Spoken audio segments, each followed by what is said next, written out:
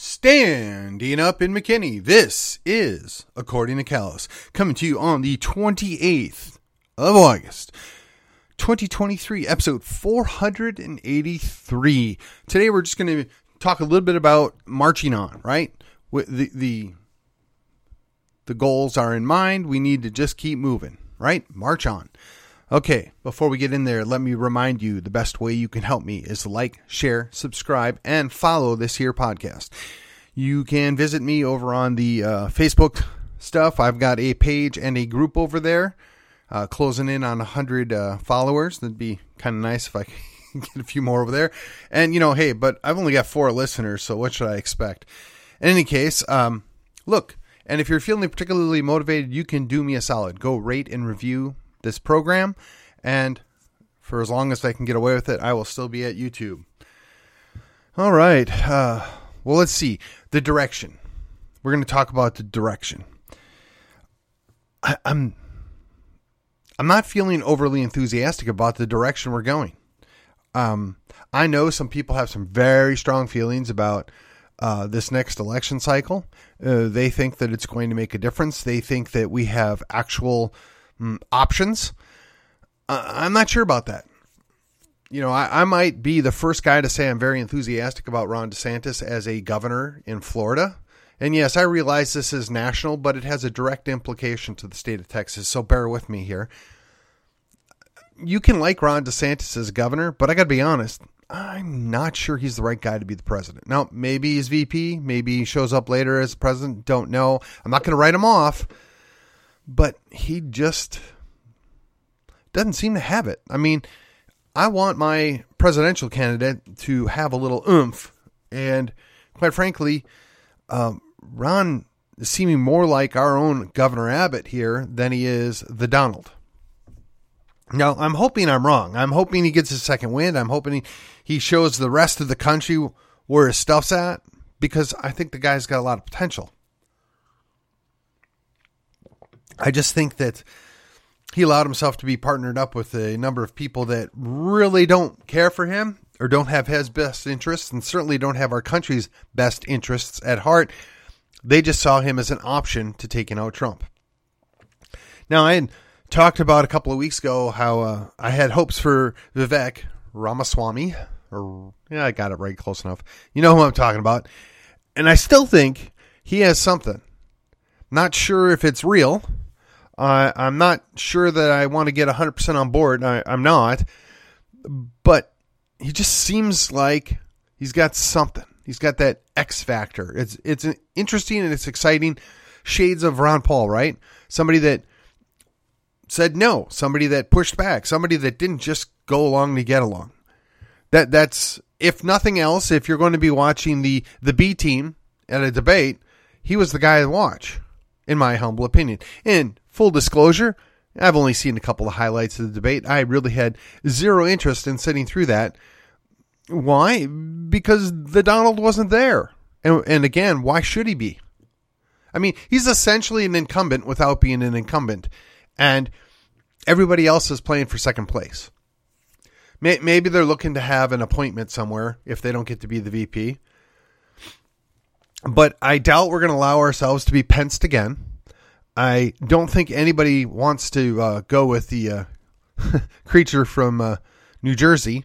But look, these are our options. It's slim pickings.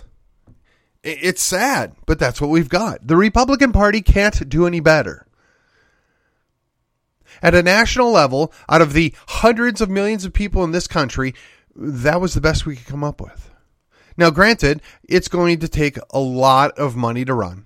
And you still have to contend with the Donald. And, well, then, of course, there's the sitting resident, Biden. Real or not real, or Obama Part 3, who knows, who cares? But the direction is clear. They're running us into the ground. They're taking away that which was made America great, if you will, and turning it on its head.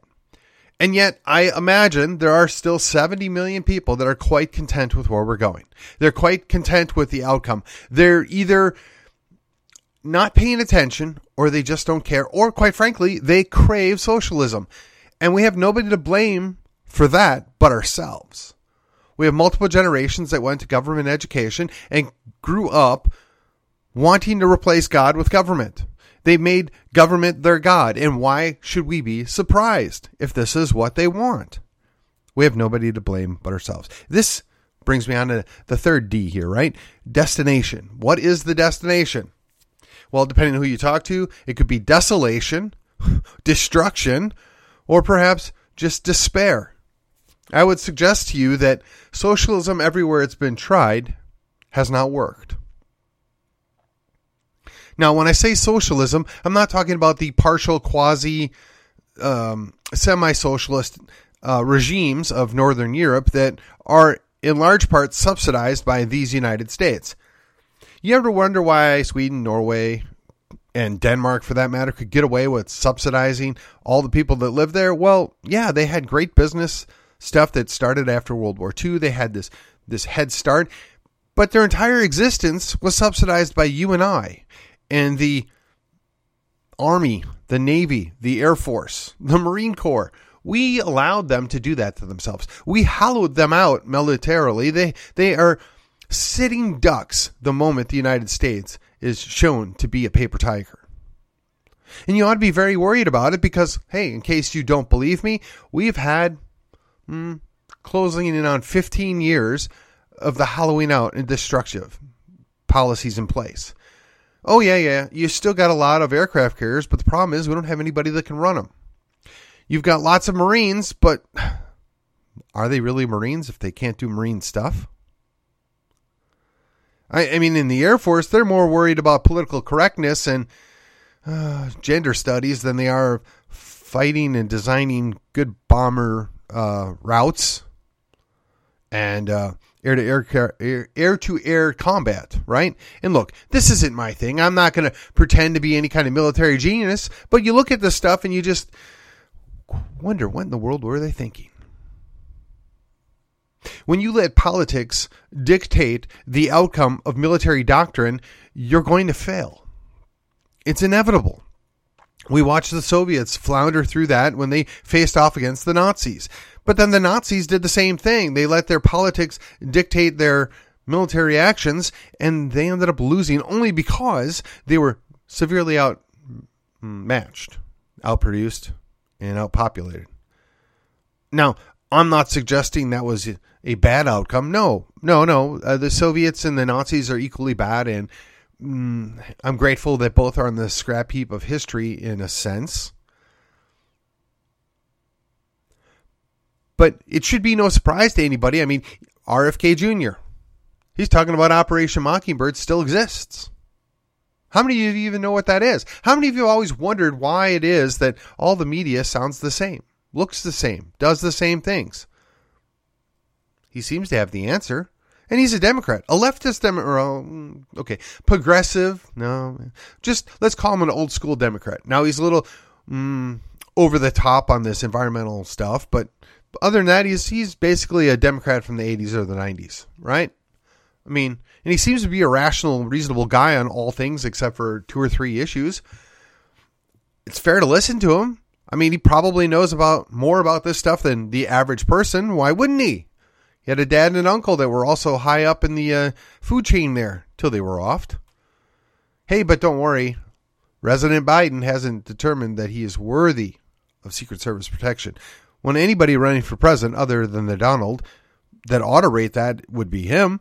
And keep in mind, I don't support the guy. I'm sure you'd be an interesting guy to have dinner with at some point if, I was a billionaire and I could pay for his time, but zero interest in what he wants to do for the most part. But honestly, most of these guys, they think that this is a command economy and they can just determine the direction. But at this point in time, they may not be wrong. After 100 years of government education and manipulation and dictation on how you should think and what you should think, are they wrong? I mean, look at your own children or your grandchildren. Are they able to think for themselves? Do they question what they're seeing? That's on us. We should have taught our children that. And as a personal side here, I think I did a pretty good job. Both my daughters do question the narrative. They do question what's going on. One is to the point where she's making her own decisions, and I'm very grateful for that. Don't always like the decisions, but she's there. She's doing it. And the other one's not far behind. I mean, I like the fact that they occasionally, at this point in time, quite rarely, check in with the old man and see what I think or what I know, but I wanted them to be able to do that on their own. I didn't want them to be dependent on me or anybody. They need to be able to understand what's going on and make the decisions on what's what. You may remember I've talked about the idea where almost everything that happens is about control. They want to treat us like sheep. They want to treat us like cattle. They want to hurt us in much the same way, and they want to shear us in much the same way, or milk if you prefer. I'm not excited about either of those prospects. The idea that it's better to die free than live as a slave, yeah, sounds good until you have to actually go through with it. I don't know that I'm there yet, but I got to say, at what point do we wake up and realize the slavery that we live in? Oh, I know that's not politically correct. I know that's maybe a little hyperbolic, but the reality is that's the world we live in. We get very little control over what we do, what we say, and those that are in control, they see us as their property, as useless eaters. They want us to go away. And again, this has to do about the destination. The destination, the goals that they have for us is that we go away. Again, how does that matter? What are we doing? We're in Texas. Texas is supposed to be special. Texas is supposed to be above the cut. And everybody knows it. And that's why they're flooding us with people that don't think like Texans, don't behave like Texans, and quite frankly, aren't even Tejanos. They want to be told what to do. They like being subservient. They like being dependent. That's the people they're sending to us right now. I'm not good with that. And I don't care if they're coming from California, New York, or south of the border. They're diluting what made Texas special, and they're doing it on purpose. That's the destination. Subservience. And if you can't look around the state of Texas and see exactly what's playing out, I would suggest to you, you have to take off those blinders. You have to pay attention. There's not a simple fix. There is a number of things you can do to fight back or push back. And that brings us to the third D, directives. What are the directives? Well, one, take care of your family. Find a way to take care of your family. Now that looks different for every person, right? I mean, I've been making peace with the idea that I will never, ever be able to retire. I'm never, ever going to be able to not work. Now, whether that's just the curse of being Gen X or that's just the way the world works, don't know, don't care. But I made peace with that a long time ago. But I'd like to get out of the rat race. I'd like to not have to work 50 hours a week every week. Everybody would like that. Is it doable? Don't know. Got to keep trying. Kind of kept looking for a way. I wanted my children to do better than I did. But with the current situation, I don't see how that's going to play out. Now, was it by design? Maybe. By definition, somebody must be pulling the lever somewhere. But the directive is fight your own battles first, right? Get yourself straight. Get your family straight. And yes, I know that has more than one meaning. Calm down. When you got that done, then if your directive is how can we protect ourselves? How can we make things better? Well, you got to start with your own local community. So, for instance, if you got a friend or an acquaintance that owns or runs a business or owns a building, you need to be working with them right now. Encourage them. Hey, they're going to maybe try this lockdown thing again. They're going to maybe roll out another version of the pandemic. Are you prepared? Are you going to be willing to stay open even though they tell you not to? Are you going to be willing to say, yeah, not this time, we're out. We're going to continue to do business as usual? Are you going to be willing to push back? Are you going to be willing to take a stand? And if you do, you need to know there's going to be hundreds of us that are going to back you up. There's going to be hundreds of us that are excited and happy you're going to do that. Some of these business leaders, before they're willing to take the risk, they got to know we have their back. The same could be said for your local churches, right? I don't know about you, but my church shut down for far longer than I thought it needed to. Are you talking to your pastors, your elders? Are you telling them, hey, we can't do this again? We're doing damage to the body. We're setting a bad example to those around us. We talk about walking in faith, but yet we shut down the fear. We need to be willing to step out and do these things. We need to be an example. That's a directive. Be an example to others around you. So you've got your stuff together, right? You're on the straight, if you will, the straight and narrow, and you've encouraged those that are closest to you, whether it's a business or a church. Now what? You got to work together. You got to network. I'm blessed. I know people in several other counties. And I'm blessed that they talk to me and they respect me, and it goes both ways. And we want to see more liberty. They want to protect individual rights. We're on the same team. Now, I got to be honest, some of these people are pretty much done with calling themselves Republicans. At this point, I'm kind of finding it hard to find fault in that. But I'm not there yet. I'm not going to abandon the party because, quite frankly, I've come too far. I've got too much done. And until such time that it's no longer defensible, I'm here. I'm going to hold the line. Some things can be held, and some things can be held at great, great cost. And maybe you need to abandon them before you have that great cost, because what good does it do if there's nothing left? Don't know. You have to make that decision for yourself. The directive is you have to decide, what political cost are you willing to bear? What economic cost are you willing to bear? What social cost are you willing to bear? If you don't know, you need to find out. You need to find out sooner rather than later, because it's coming. Now, you can poo-poo it, and you can say, not really, and you can say that maybe I'm stepping off or I'm going a little woo-woo on you. Okay, maybe. Maybe you're right and I'm wrong. But have you not been paying attention? Are you not seeing what I'm seeing? I mean, don't believe your lying eyes. That's what they say. Trust us. We know what we're doing. Trust the experts. Science is never wrong, except for when they can't tell a male from a female. Science is never wrong, except for then they talk about global warming when it doesn't really exist unless it's coming from the form of the sun putting out more.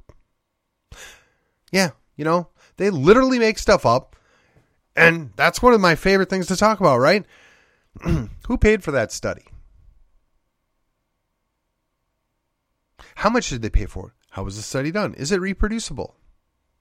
I mean, these are all basic things that we were taught in science. I mean, back in middle school and high school, that's one of the things that you're supposed to get from science. When you do experiments, they have to be duplicatable or they're not relevant. It's a theorem. And because it's a theorem doesn't mean that it has any weight, and it shouldn't dictate how things are done until it can be proven.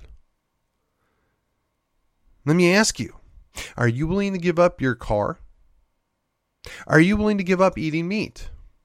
Are you willing to give up your house, your air conditioning, your gas stove? Are you willing to give all that up because that's what they want? The directive is you need to know now.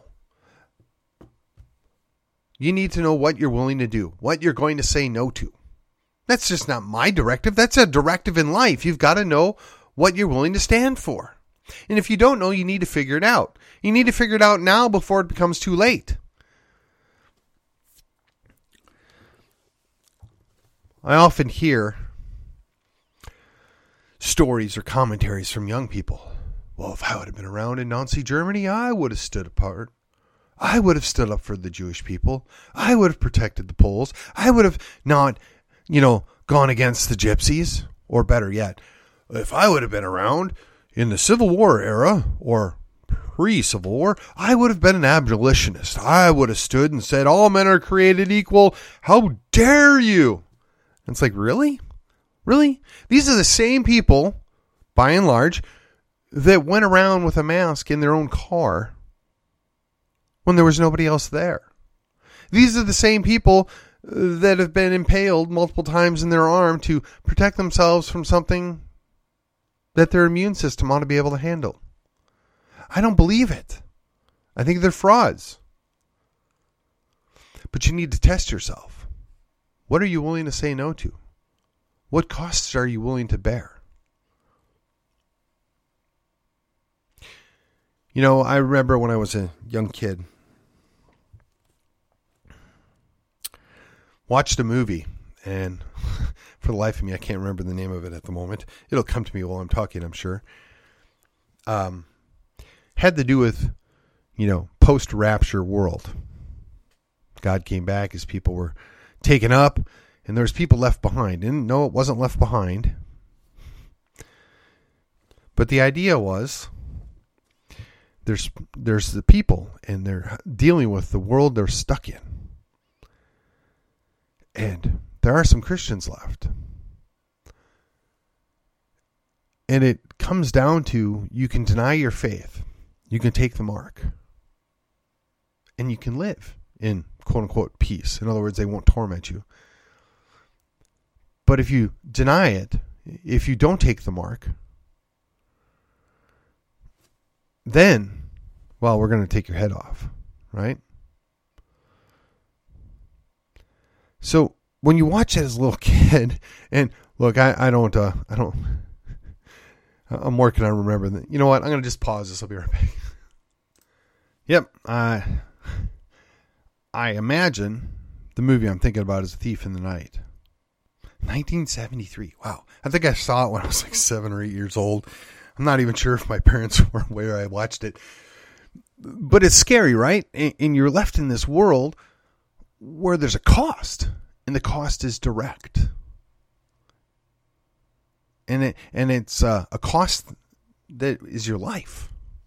Now, something short of that could be more miserable, right? I mean, if you're going to lose your head, that's over with quickly, especially if you're at peace with God. But if you're not, there's a lot of fear and uncertainty there. A lot of people will do anything to stay alive.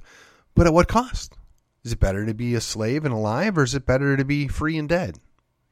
You need to know that now. You need to know what you think about that. You need to know whether or not you're willing to do that, or whether or not your family's going to follow. You can't make decisions for other adults, but you can train up your child, right? You can teach them that some things are worth dying for. I mean, after all, we wouldn't be here, right now in Texas, if people before us didn't think there were things worth dying for. It's been like that through millennia. You have to make the decision. So the directive, you have to define what it's worth defending, what cost you're willing to bear, what cross you're willing to carry. Now, yeah, maybe it's a little bit of a downer. I get it. But we're marching on, right? Most of us believe that are Christians that the ultimate victory is in Christ, that he's going to come back and he's going to reign, and we're going to be there. Now, there's some different theologies and different versions of how that all plays out. Okay. But by and large, we accept that's going to happen. So, what happens now in this temporary life? We get to determine when we want to tap out. We get to determine when enough is enough. We have to give it some thought and put some energy into it. Now, if you're not a Christian, you've listened this far, kudos to you. But you have to also determine what part of this is also directly applicable to you. Maybe you don't have that assurance. Maybe you don't know. And that's okay. Maybe this little seed will grow. Maybe you'll reject it. Maybe you'll quit following. I can't change that. But I'm here. I'm going to defend your liberty to do that. Just that. I'm here and I'm going to continue to do the best I can to get the word out that we can stand and we can make a difference right here where we're at in our lives every day. Whether it's in McKinney, Texas, or whether it's down the street in Dallas, or whether it's down in Austin where you're running the state, every day we make a difference. We make the decisions. There are always costs. Nothing's free. And even if you think it's free, usually somebody else has already paid the cost. And I would implore you to keep that in mind. I would implore you to teach that to the next generation. And with that, this has been According to Callus. I will see you on the other side.